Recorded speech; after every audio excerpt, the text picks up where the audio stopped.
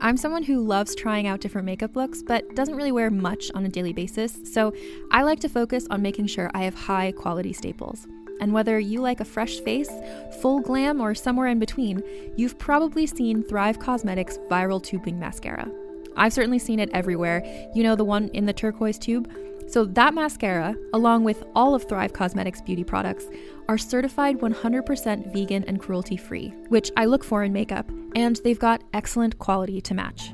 And something I didn't know from all the mascara videos I've seen is that for every product sold, Thrive Causemetics donates either that same product, another product that is needed more, or a monetary donation. They've worked with over 500 nonprofits to help with a wide range of causes like supporting cancer survivors, people experiencing homelessness, education access, and so much more. Knowing that makes me feel even better about using their products. And I do enjoy using them. Like I said, I like having high quality staples, and so my favorites are products that are multi-purpose, like the Brilliant Eye Brightener. It comes in a bunch of colors, and I like using them as eyeliner, eyeshadow, and even highlighter. Thrive Causemetics is luxury beauty that gives back. Right now, you can get an exclusive 20% off your first order at thrivecausemetics.com/thrive. That's Thrive Causemetics, CAUSEMETICS.com/thrive for 20% off your first order. Have you ever watched an apocalyptic sci-fi movie and wondered, could any of this really happen? I'm Carrie Bechet, and on Hypothetical, we explore what-if questions two ways, through speculative science fiction and through insight from the world's most brilliant scientists. And spoiler alert, your favorite sci-fi movies aren't nearly as far-fetched as you may think. Time travel with me into our possible futures on Hypothetical. New episodes every Tuesday, available on all podcast apps. That's Hypothetical, HYPERTHETICAL. Hi, I'm Shanti. And I'm Lynx, and you're listening to Muses. Enjoy the show.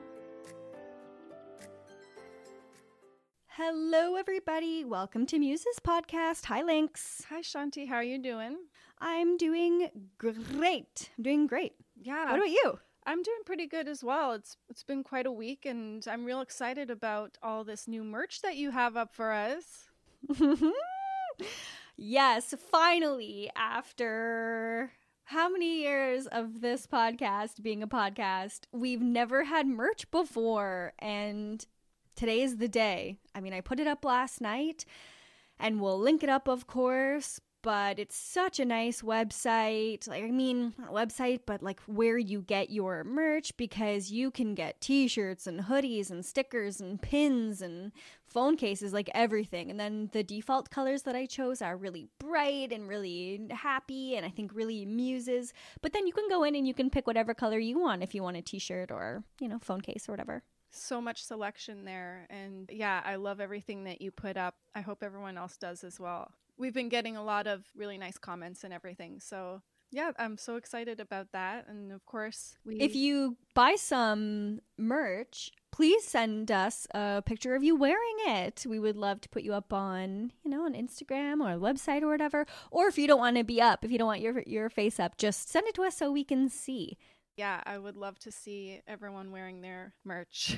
Yeah, and we'll just say, if you want to jump directly to the episode, if you want to hear about the ladies that we're going to be talking today, just check the show notes, and we're going to have some timestamps there. So if you don't want to hear us chat, and today is just going to be pretty brief, just jump ahead, find the timestamps in the show notes. What else we got, Lynx? Well, we recently caught up with the ladies over at Keeping It Casual podcast, and that was a ton of fun. They're based in Las Vegas, and we love them so much. If you guys haven't checked them out yet, go and do that now. They are a riot. Yeah, they have like a relationship, sex, and dating podcast. So, you know, it's a place for us to talk about our relationships a little bit, which we don't do that often on the show because we usually just jump right into who we're talking about and keep the discussion on them for the most part, I'd say. So this was kind of fun to get a little bit personal and have some laughs. And you can head over to Keeping It Casual on all those podcasting platforms, and we're like their second last episode that they did. So if you want more of us and some new great people, head over, and I think you'll get a kick out of MJ and Bree. We just wanted to let people know that we are back up and ready to go on every platform you can imagine. What do we got there, Shanti? Spotify, Google, Stitcher. We're up on everything now. So wherever you prefer to check out your podcast, go and find us there and follow us and keep supporting us. Yeah. So I think that's about it. All right, so this is another one of those fun episodes where I'm going to present somebody and you're going to present somebody. Mm-hmm. So I think what they have in common is fairly obvious since they share a last name. We're going to be talking about Jean and Chrissy Shrimpton. That's right. I really have always loved both of these women, and they're both muses in different ways, and they were such a big part of the 60s image, especially Jean. What a beauty. And I'm excited to hear her story from you. Yeah. So we decided, I took Jean and Lynx took Chrissy, and we figured since Jean is the older sister, Jean will go first. Let's hear it. Oh, okay. So just right out of the gate, Jean Shrimpton is known as the world's first supermodel. She was a defining face of the 60s and swinging London, and she was an accidental co-inventor of the miniskirt. Yeah. So the places where I got my information was an interview in The Guardian from 2011, a website called crfashionbook.com, and Wikipedia. All right, so Jean was born in Buckinghamshire, which is in England, on a farm on November 7th, 1942. That makes her a Scorpio, and based on what I've read about her, what a Scorpio she truly is. She spent her childhood among sprawling nature and among animals. She was passionate about her animals and says, "My upbringing was very rural. To this day, I can remember Danny, a black Labrador we owned. He was trained by my father to collect eggs and bring them to the kitchen." That's cute. So she didn't grow up in the city. She didn't come from, parents in the industry. So her story of how she got into it is quite interesting. And she was kind of a reserved child, just doing enough to get by in school. So not a great scholar. Gotcha. Just did what she had to do. At 17 years old, Jean enrolled at the Langham Secretarial College in London. So she seemed to not have any real sense of purpose, and who does at 17? Yeah. But Jean wouldn't actually go on to become a secretary or a typist because her life changed when she was discovered. The trajectory of her life was changed when she was discovered at a zebra crossing by the film director Cy Endfield. Interesting. So I had to Google what zebra crossing was. I thought I had an idea what it was, and I was right. In the UK, it's a crosswalk with those thick stripes. Yeah. So think the Abbey Road album cover. So this guy, Cy, thought that she would be a good fit for the film Mysterious Island, but she didn't end up getting the part. And she was quite devastated about that. But Enfield then recommended that she enroll in the Lucy Clayton modeling course. And from then on, she began modeling as a catalog model, which of course led to a shoot for Vogue and so on. At 5'10", okay, actually, I saw this thing today saying, it was like a meme shared by a couple of sisters that I knew, that the older sister is always shorter. But Jean was 5'10". Do you know how tall Chrissy was? I'm not sure, no, but that's interesting. We'll have to look that up and see if that checks out, that usually the oldest sister is shorter than the younger one. I wonder, yeah. But at 5'10", Jean had a fresh face glow and demure that contrasted her to the aristocratic models of the 60s. She's said to have gamine or gamine style. Gamine is how she's described, which I understand to be boyish. And so she also helped to kind of define the mod style, bringing a bit more of a glamorous edge to it. I gotcha. She had these big doe eyes, a waifish figure, hence the name, the Shrimp. By the way, she never liked that name. I bet. So she also had these big pouty lips. Yeah, she did. Her style and beauty weren't the only things that got her recognition, though, and it was through her relationships, which we'll discuss. Jean would appear on the covers of popular magazines such as Harper's Bazaar, Vanity Fair, and Vogue. And it was on a shoot for, they think it was Vogue, that she met photographer David Bailey. They began an artist-muse relationship that would be pivotal in both of their careers. Bailey was how he introduced himself, says Jean, and that was all I ever called him. So at age 18, she rapidly found herself entwined with the East End boy on the up. He was 5 years older than her, and she says, we were instantly attracted to each other. He was a larger-than-life character and still is. There's a force about him. He doesn't give a damn about anything, but he's shrewd, too. He made a lot of money out of me. Interesting, yeah. Their relationship would dominate headlines, and it would be for both the beauty of the work that they did together as well as their tumultuous relationship. So I didn't find any details about this tumultuous relationship, you know, being about jealousy or like how bad it got, you know, so it's just like their relationship was tumultuous, and just like you can use your imagination, I guess, what that kind of relationship would be, you know, with two young people in the 60s who are like on their rise to fame. Oh, yeah. Probably similar to the story I'll be telling later. So Okay, yeah. So Jean started to become known in the modeling world around the time that she was working with David. So Jean says that she owed Bailey her career, and he's often credited for discovering her while being influential in her career. But this also worked both ways, of course, because she was his muse, and his photographs of her helped him rise to prominence in his early career.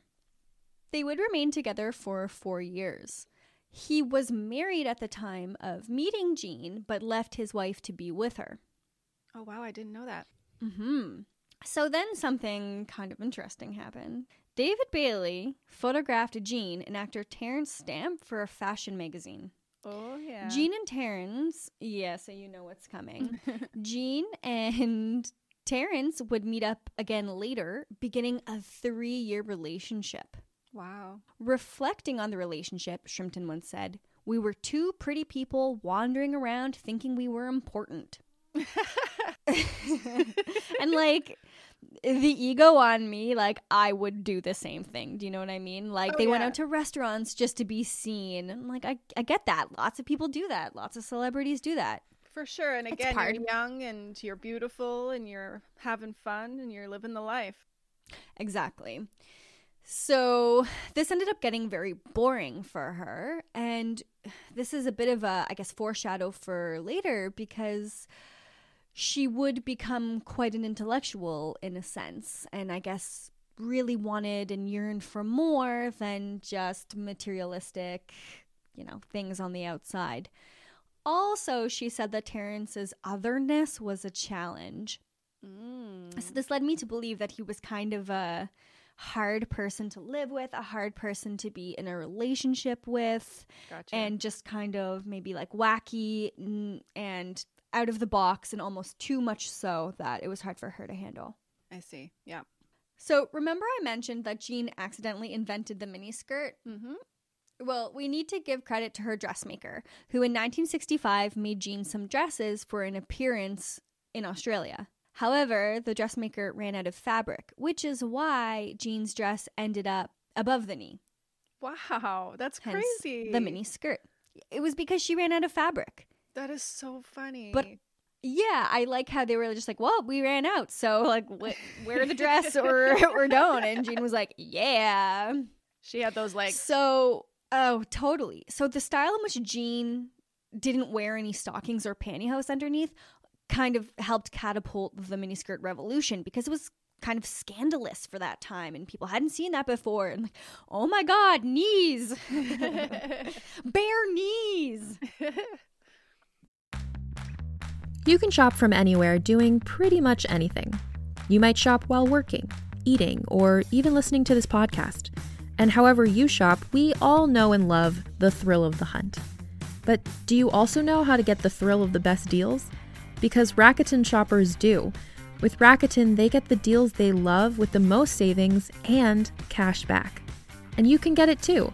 Start getting cash back at your favorite stores like Sephora, Nike, and even Expedia if you're looking to get some travel in. And getting cash back doesn't mean you have to miss out on sales, because those can just be stacked right on top. It's easy to use and based on a simple idea. Stores pay Rakuten for sending them shoppers, and Rakuten shares the money with you as cash back through PayPal or check. Download the free Rakuten app and never miss a deal. Or go to Rakuten.com to start getting the most bang for your buck. That's Rakuten.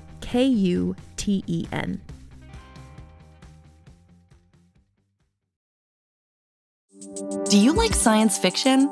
I'm Carrie Bechet, and if you loved movies like Arrival or Interstellar, then you're going to want to check out my podcast, Hypothetical. On Hypothetical, we tell speculative sci-fi stories interwoven with real science. New episodes every Tuesday, available wherever you get podcasts. Some accolades that Jean received were world's highest paid model, world's most famous model, world's most beautiful face, most beautiful girl in the world, most photographed model, the it girl, the face, and the face of the moment. Wow, yeah, she really dominated the industry at the time. Yeah, no kidding. It's like a lot of pressure. Really? But I Wow. like how, yeah, we're going to get to how Jean, like, you know, gave a big F you to, in that sense of like, she didn't really succumb to that. So before we get to that, I'll just give you a fun fact. Jean is name-checked as Jeannie Shrimpton in the Smithereens song Behind the Wall of Sleep, which came out in 1986. So she was a muse to a band who wrote a song about her. Nice. Awesome. Mm-hmm. In 1967, Jean starred next to Paul Jones in the film Privilege and was in a short independent film in the 1970s called Double Pisces, Scorpio Rising. Cool. At the peak of her stardom, Jean used her platform to advocate for social justice. She signed a book of protest against British participation in the Nigeria-Biafran War in the midst of a 48-hour fast. So continuing her humanitarian spirit, Shrimpton modeled a selection of pieces to be auctioned to benefit children, including John Lennon's cigarette holder. Cool. Moving from the 60s to 70s, her modeling career easily transitioned into the 70s because she had a free spirit aesthetic, long legs, wore flowy dresses, and wore minimal makeup. Her early 70s work was very colorful and very explorative. So if you see pictures of Jean in that time, they're just lots of beautiful colors, and the fashions are a little bit, yeah, they're interesting, explorative. Jean retired from modeling at the age of 30. Wow. But why? Her reasons seem legit. This is what she says. Fashion is full of dark, troubled people. It's a high-pressured environment that takes its toll and burns people out. Very true. Yeah. Very true. And yeah, if you know that it's a toxic environment for you, it's good that she got out when she did. Absolutely. Jean kind of disappeared and became a recluse when she retired. In most recent interviews, she seems very unenthusiastic about her time spent modeling. Even though she was considered a revelation in the modeling industry, she just shrugs. She shrugs her shoulders and says, "That was my job." She was able to turn it on and off effortlessly.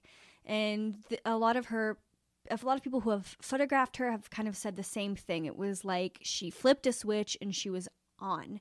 And she just knew what to do. She instinctually knew how to pose. She was just born to be this model. Yep. So when I said that she yearned for something a little bit more, this part of her really ignited in the couple of relationships that she had after retiring. And so she had relationships with poets and an older man that introduced her to museums and art.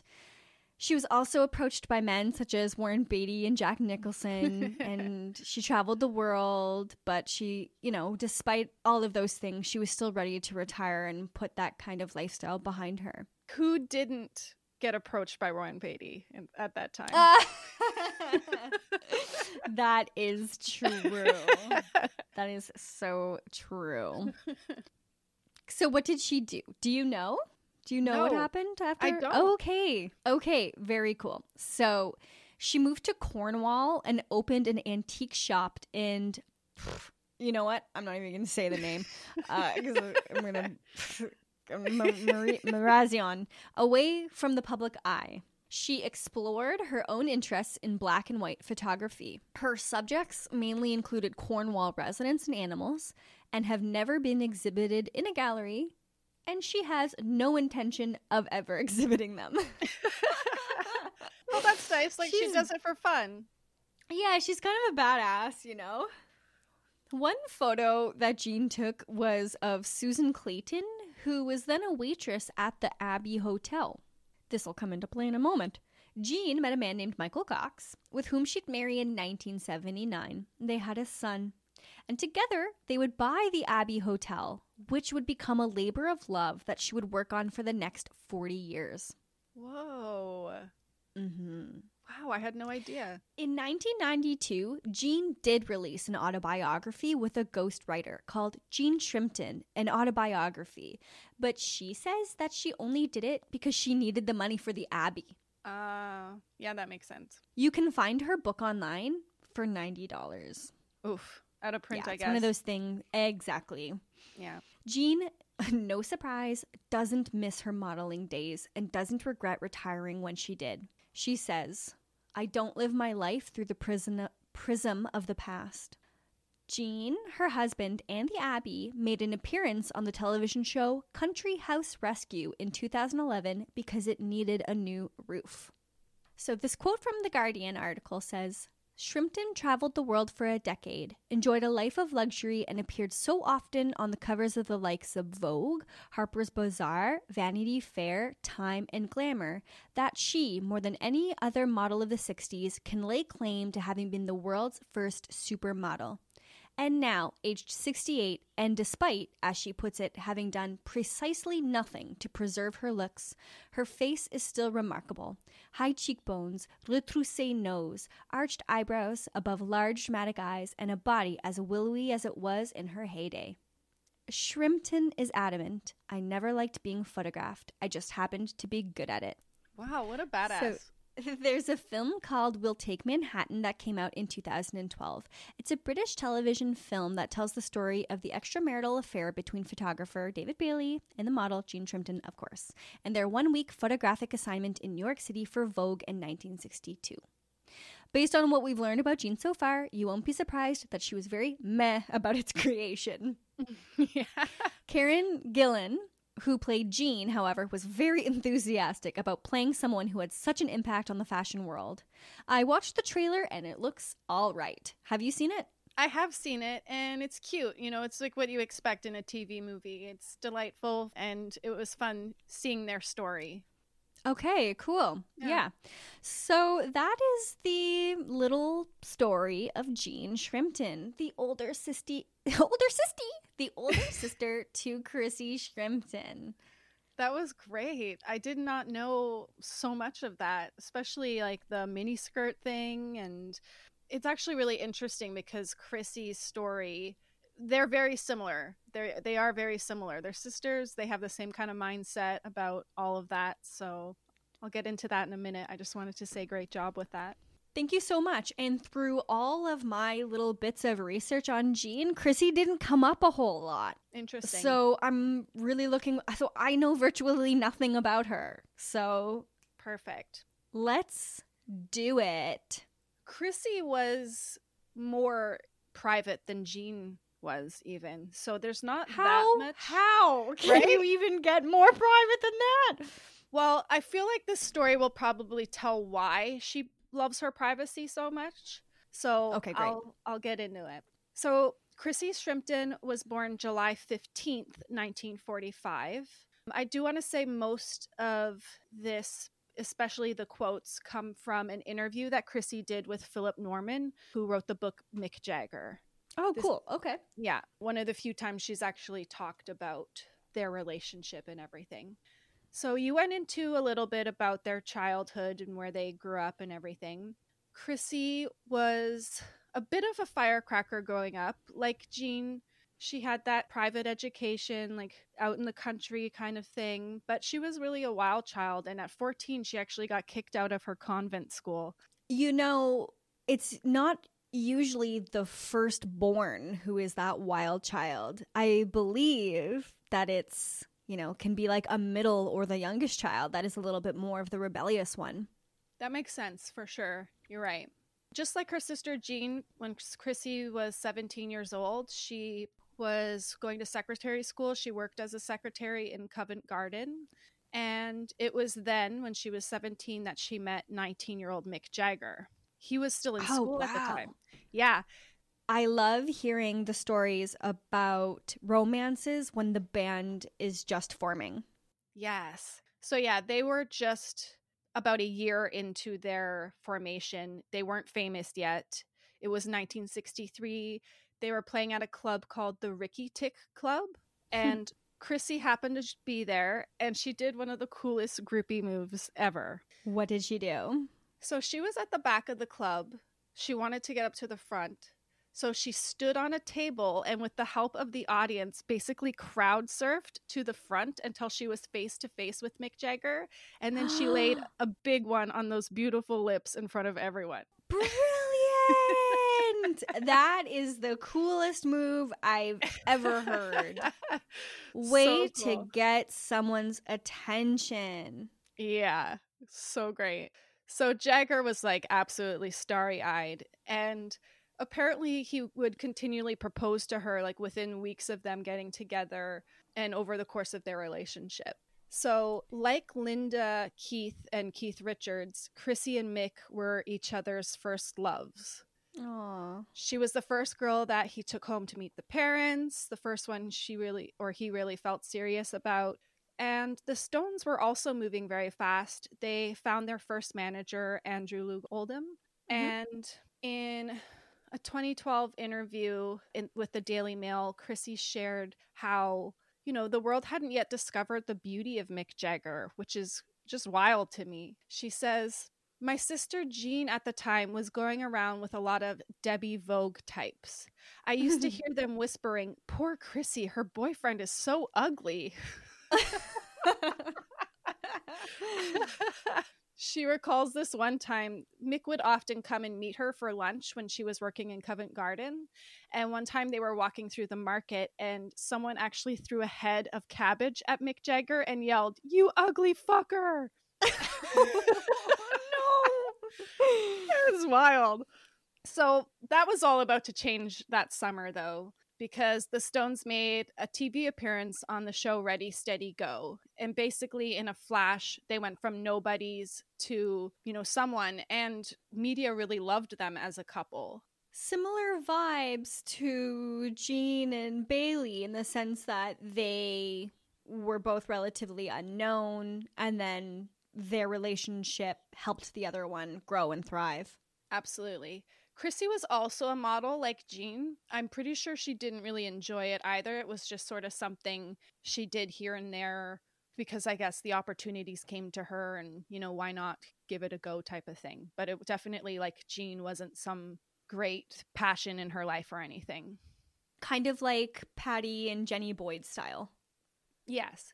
Chrissy recalls when Mick first started getting famous that their attitude of the kids on the street really changed toward them too. She said, "We'd be walking down the street and suddenly he'd see some Stone fans. My hand would suddenly be dropped and he'd be walking ahead on his own. The fans used to attack me and throw things at me, which was often really frightening.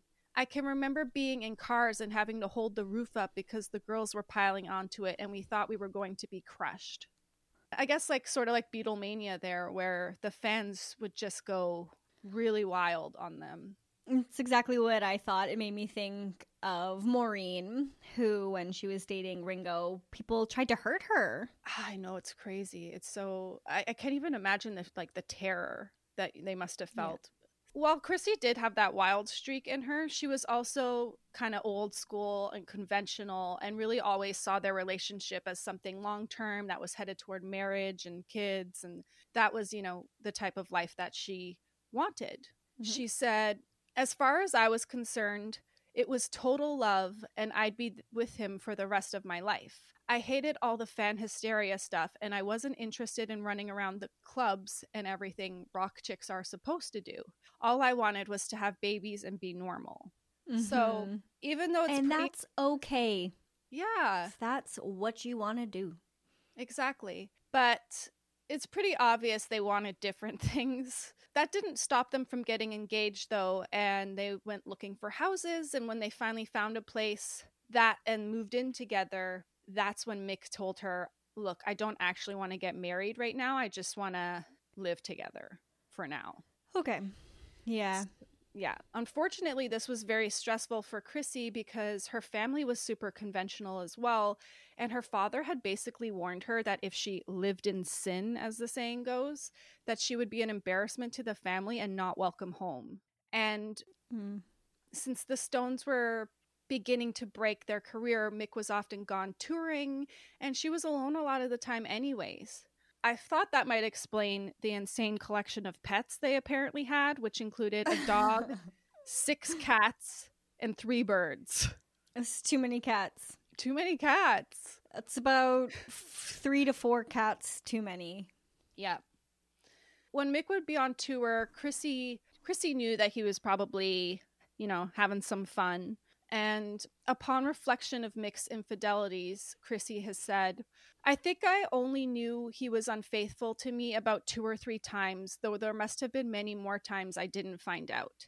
When I did, he would be so regretful. If you're wondering why she put up with it, remember there was still a balance there where, at the beginning when he was touring, he was constantly sending her telegrams and hundreds of letters, and good comes with bad and bad comes with good. So sure, and they're young as hell. Yeah. Well, here's the thing. While Mick was living it up, he made damn sure that Chrissy wasn't. Shocker. Yeah. Yeah. Absolutely shocking. She says, when I was first with Mick, I wasn't allowed to look at anyone else or even be friends with girls he considered tarts. Yeah. She also shared that Mick would pay her bar bills, but only on the condition that she returned home when he requested. He would actually call the clubs that she was at while he was on tour and tell her, it's time to go home now. And then he would call her at home to make sure she had actually left. Okay, psycho. Yeah, super controlling. So their relationship actually lasted 3 years. And of course, by that point, things were getting, things were going pretty south. It's said that while the Stones were getting famous and Anita Pallenberg entered the picture, that Mick kind of felt that he needed a glamorous upgrade of a girlfriend to go with his new glamorous rock star lifestyle. And I mean, as much as I hate that, was he wrong? Well, this is, of course, where Marianne Faithfull enters the picture. Right. And we love her. We love her. So unfortunately, though, that was an affair behind Chrissy's back at first. Mick and Chrissy were supposed to go on winter holiday that December, but Mick didn't show up, and she says, I remember thinking, he doesn't want me and I can't live without him. So she was alone at home in their flat, and she ended up taking an overdose of sleeping pills. No. Yeah, she said, it wasn't just attention seeking or a cry for help. I really wanted to die. I thought my life was over.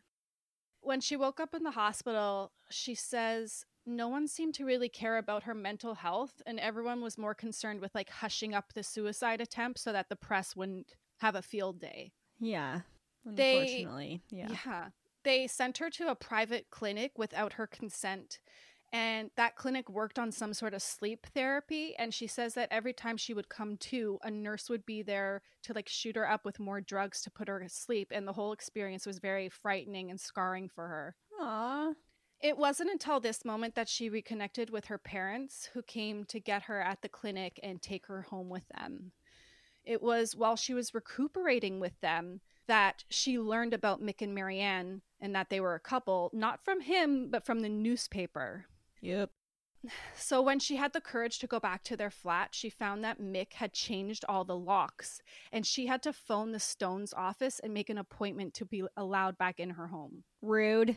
She says for the next few months, while everyone thought Mick had completely written her off for Marianne, she says that he would often still come by her house wanting to sleep with her, and she really still loved him and always caved in, even though she says that if they ran across each other in public, he would ignore her completely. Sounds like a really nice guy. Right? And this went on for about a year after their split, so I guess he was cheating on Marianne at that point as well, too. Yeah. After she finally let go of Mick, Chrissy went on to date Steve Marriott of the Small Faces for a short time before she exited the public eye, the music scene, all of that completely. She ended up getting married and having 2 children. She also studied sociology for a time, saying that she hoped it would help her kind of make sense of her experiences in the 60s. So, as I mentioned, Chrissy really values her privacy, and all I can really find out about her now is that she still lives in England. She has grandkids now. She probably hangs out at the Abbey Hotel. Her and her sister. They probably have like 14 cats. Yeah, I bet. Yeah. She probably is still gorgeous despite not doing anything. What was the quote from Mine? Having done precisely nothing to preserve her looks, her face is still remarkable. I bet same thing with Chrissy. I wanted to end this by talking about some of the songs that Chrissy inspired. They're all completely misogynistic. 19th Nervous Breakdown was inspired by her. Mick recounts the first time that they did acid together and she had a really bad trip. Not her fault. Nope. And honestly, pretty much every hurtful song from their album Aftermath is also about Chrissy. I'm going to say some of the lyrics because I'm not going to play them or sing them to you. You're welcome. Okay. We have Under My Thumb. Under my thumb, her eyes are just kept to herself. Under my thumb, well, I can still look at someone else. Ugh, jerk. The song Stupid Girl is about her. Well, I'm sick and tired, and I really have my doubts. I've tried and I tried, but it never works out. Like a lady in waiting to a virgin queen, look at that stupid girl. She bitches about things she's never seen. Look at that stupid girl. It doesn't matter if she dyes her hair or the color of her shoes that she wears. She's the worst thing in this world. Look at that stupid girl. Sounds like it was written by an 8-year-old. It sounds like something my brother would write about me when we were kids. Yep. Although my brother didn't write anything like that about me because he had more mental maturity than Mick, yeah. than Mick Jagger at 21 years old. The song Out of Time is also about her. The lyrics, "You're obsolete, my baby, my poor old-fashioned baby." He was just awful. When she began dating Steve Marriott, Mick Jagger penned Yesterday's Papers for their next album. Some of those lyrics, "Living in a life of constant change, every day means the turn of a page. Yesterday's papers are such bad news. Same thing applies to me and you. Who wants yesterday's papers? Who wants yesterday's girl? Who wants yesterday's paper? Nobody in the world." When they released Aftermath, it was quite a difficult time for Chrissy because obviously so many of these songs are cruel and scathing, and because they were such a big media couple, it wasn't difficult for fans to realize who they were written about. Right. She actually ended up confronting Mick in public at a party that Guinness heir Tara Brown was hosting. Hey! Yeah, for those who don't know Tara's story, check out episode 101. So good. That was a good one. The last song I'll mention that Chrissy inspired was actually one that Steve Marriott wrote. The Small Faces song, Talk to You, which is a great song. I guess he had more feelings for Chrissy than she did because some of the lyrics in that one is, "All I want to do is talk to you. I got to talk to you. I got to try to make you see just how very much you mean to me." So a little nicer. Yeah. But yeah, it sounds like Chrissy knew what was best for her, and like Jean, just did not want to be part of that lifestyle anymore. And she seems to hold no grudges. I'm pretty sure I read that she was basically saying, like, we were young. It was such a unique circumstance. Things happen. So she has a good attitude about it now, but she really did, suffer at the end there. And it is quite shocking when you read those lyrics back. Like, I've known those songs all my life, and I've never really thought too deeply on, the fact that there was probably a woman behind it and, what that do to her. Yeah, they just sound like a bop. Then you read the lyrics and you're like, oh, that's a person. Yeah. Exactly. And like, what an asshole Mick Jagger was when he was young. Jesus. I mean, a part of me in my mind is like wanting to, like, a part of me is like, yeah, but also like he was young and what is this new fame of his? And wouldn't we do the same if we, but like, whatever. Like, I'm staying neutral. I like them both. So yeah, that's Chrissy's story and Jean's, and it sounds like they're both very down-to-earth people who just kind of got swept up into the public life kind of by accident. That's fantastic. I love doing these things, like these kinds of episodes. I know, me too. It's fun. Now, I'm wondering if, like the Boyd sisters, if there are many photographs of Jean and Chrissy together. That's interesting. You know, I can't think of that many that I've seen. I can think of plenty of Jean ones, plenty of Chrissy ones. Mm-hmm. I'm sure there are some, but no, not like, I don't know if they were constantly hanging out together back then or busy doing their own thing.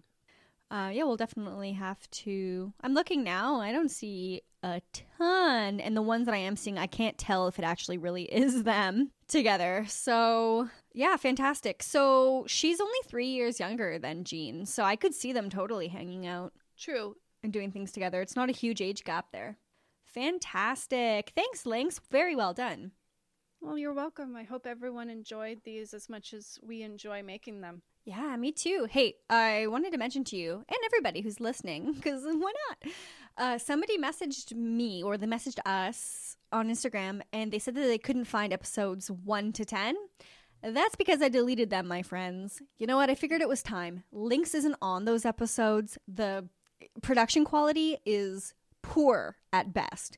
So I figured I'd just take them off, and Lynx and I, that'll give us the opportunity to re-record those women now that we have a greater understanding. And I did a couple of like heavy hitters right off the bat. Yeah. So that way we can go back and we can redo Catherine James and Teresa Tana and give them the episodes that they deserve. Yeah, I'm looking forward to discussing those women with you because, yeah, we didn't get the opportunity to. And you covered some really great ones at the beginning. So that'll be fun. Yes. And we're older and we're wiser. We've seen a few things. And now we'll be able to bring this perspective to these amazing women. While we're still doing Patreon, check us out there. Patreon.com/musespodcast for $5 a month. You can get access to a whole bunch of bonus audio and video. That's right. Yeah, keep supporting us. We're on all the socials. We just started a TikTok, so if you're on that, check out Muses Pod over there. Yep. Sign up for the newsletter. I'm putting those out a couple times a month. We are doing it.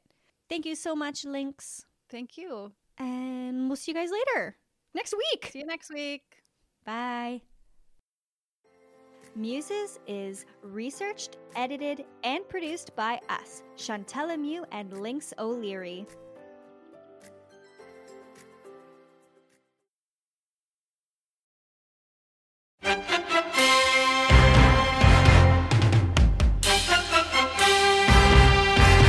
Hello, friends. This is Mark Nell, executive producer of the Table Read podcast, where imagination meets performance. As we wrap up an incredible season 1, we want to take a moment to express our heartfelt gratitude to each and every one of you who tuned in and supported us on this amazing journey.